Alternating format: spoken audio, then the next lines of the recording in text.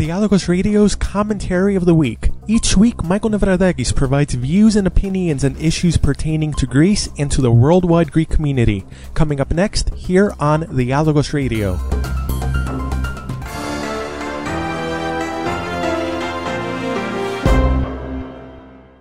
Just a few days ago, on September 18th, rallies were held throughout Greece and in many other cities across Europe to commemorate the one-year anniversary since the violent murder of Greek anti-fascist rapper Pavlos Fyssas, who was stabbed by Golden Dawn member Yorgos Roupakias in Athens one day prior. The murder of Fyssas set off a firestorm of anger against the far-right Golden Dawn party in Greece and likely pressured the Greek government, which up until that point had essentially supported Golden Dawn's actions, to proceed with the arrests of several prominent and not so prominent members of the party, even if since then the government has gone back to its tacit support of Golden Dawn and its activities. The one-year anniversary of Fyssas' murder brought out huge crowds of anti-fascist demonstrators in Athens and most of Greece's major cities, and in major European cities as well. Protest marches and concerts were organized, and this was certainly the largest set of demonstrations and marches that the anti-fascist movement, or any movement for that matter, has organized in Greece so far this year. Therein, however, lies the problem.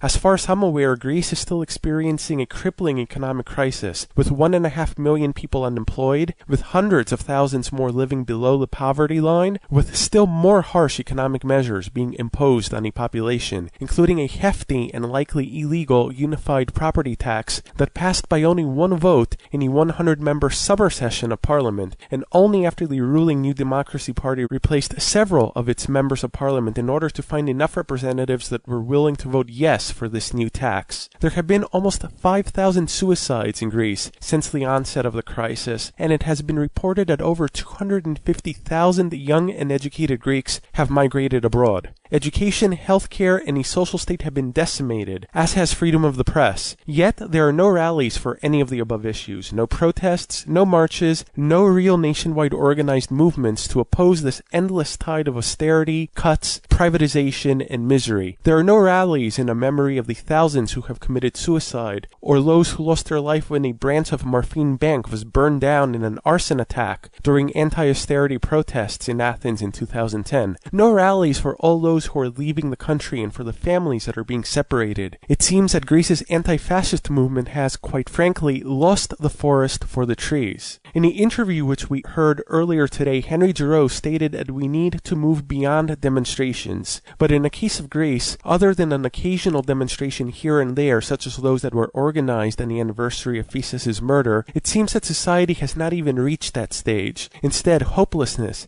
helplessness, self-loathing, a misappropriated anger at anything that is Greek, and a demoralized woe-is-me attitude reign supreme. Amongst all the hardships Greece has endured during this latest crisis, this perhaps is the greatest tragedy of all, in a country which thousands of years ago invented tragedy.